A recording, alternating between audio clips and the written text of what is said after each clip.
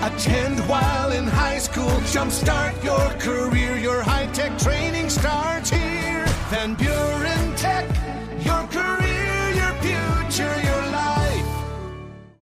Paul Anbecker with That's Just Good News.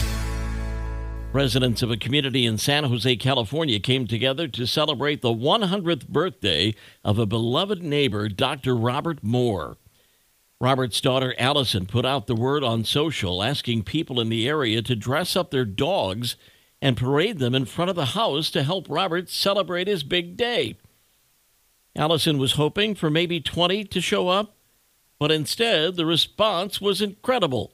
More than 200 dogs paraded by, wearing cowboy hats and tuxedos, as well as cruising along in classic cars.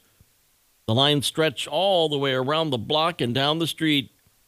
Robert was thankful for the outpouring of love and admiration from the community.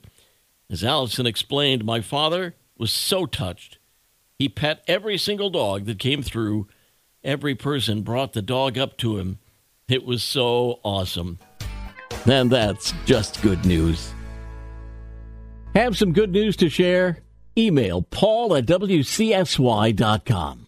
And find podcasts of That's Just Good News on our social media, great podcasting outlets, and at wcsy.com.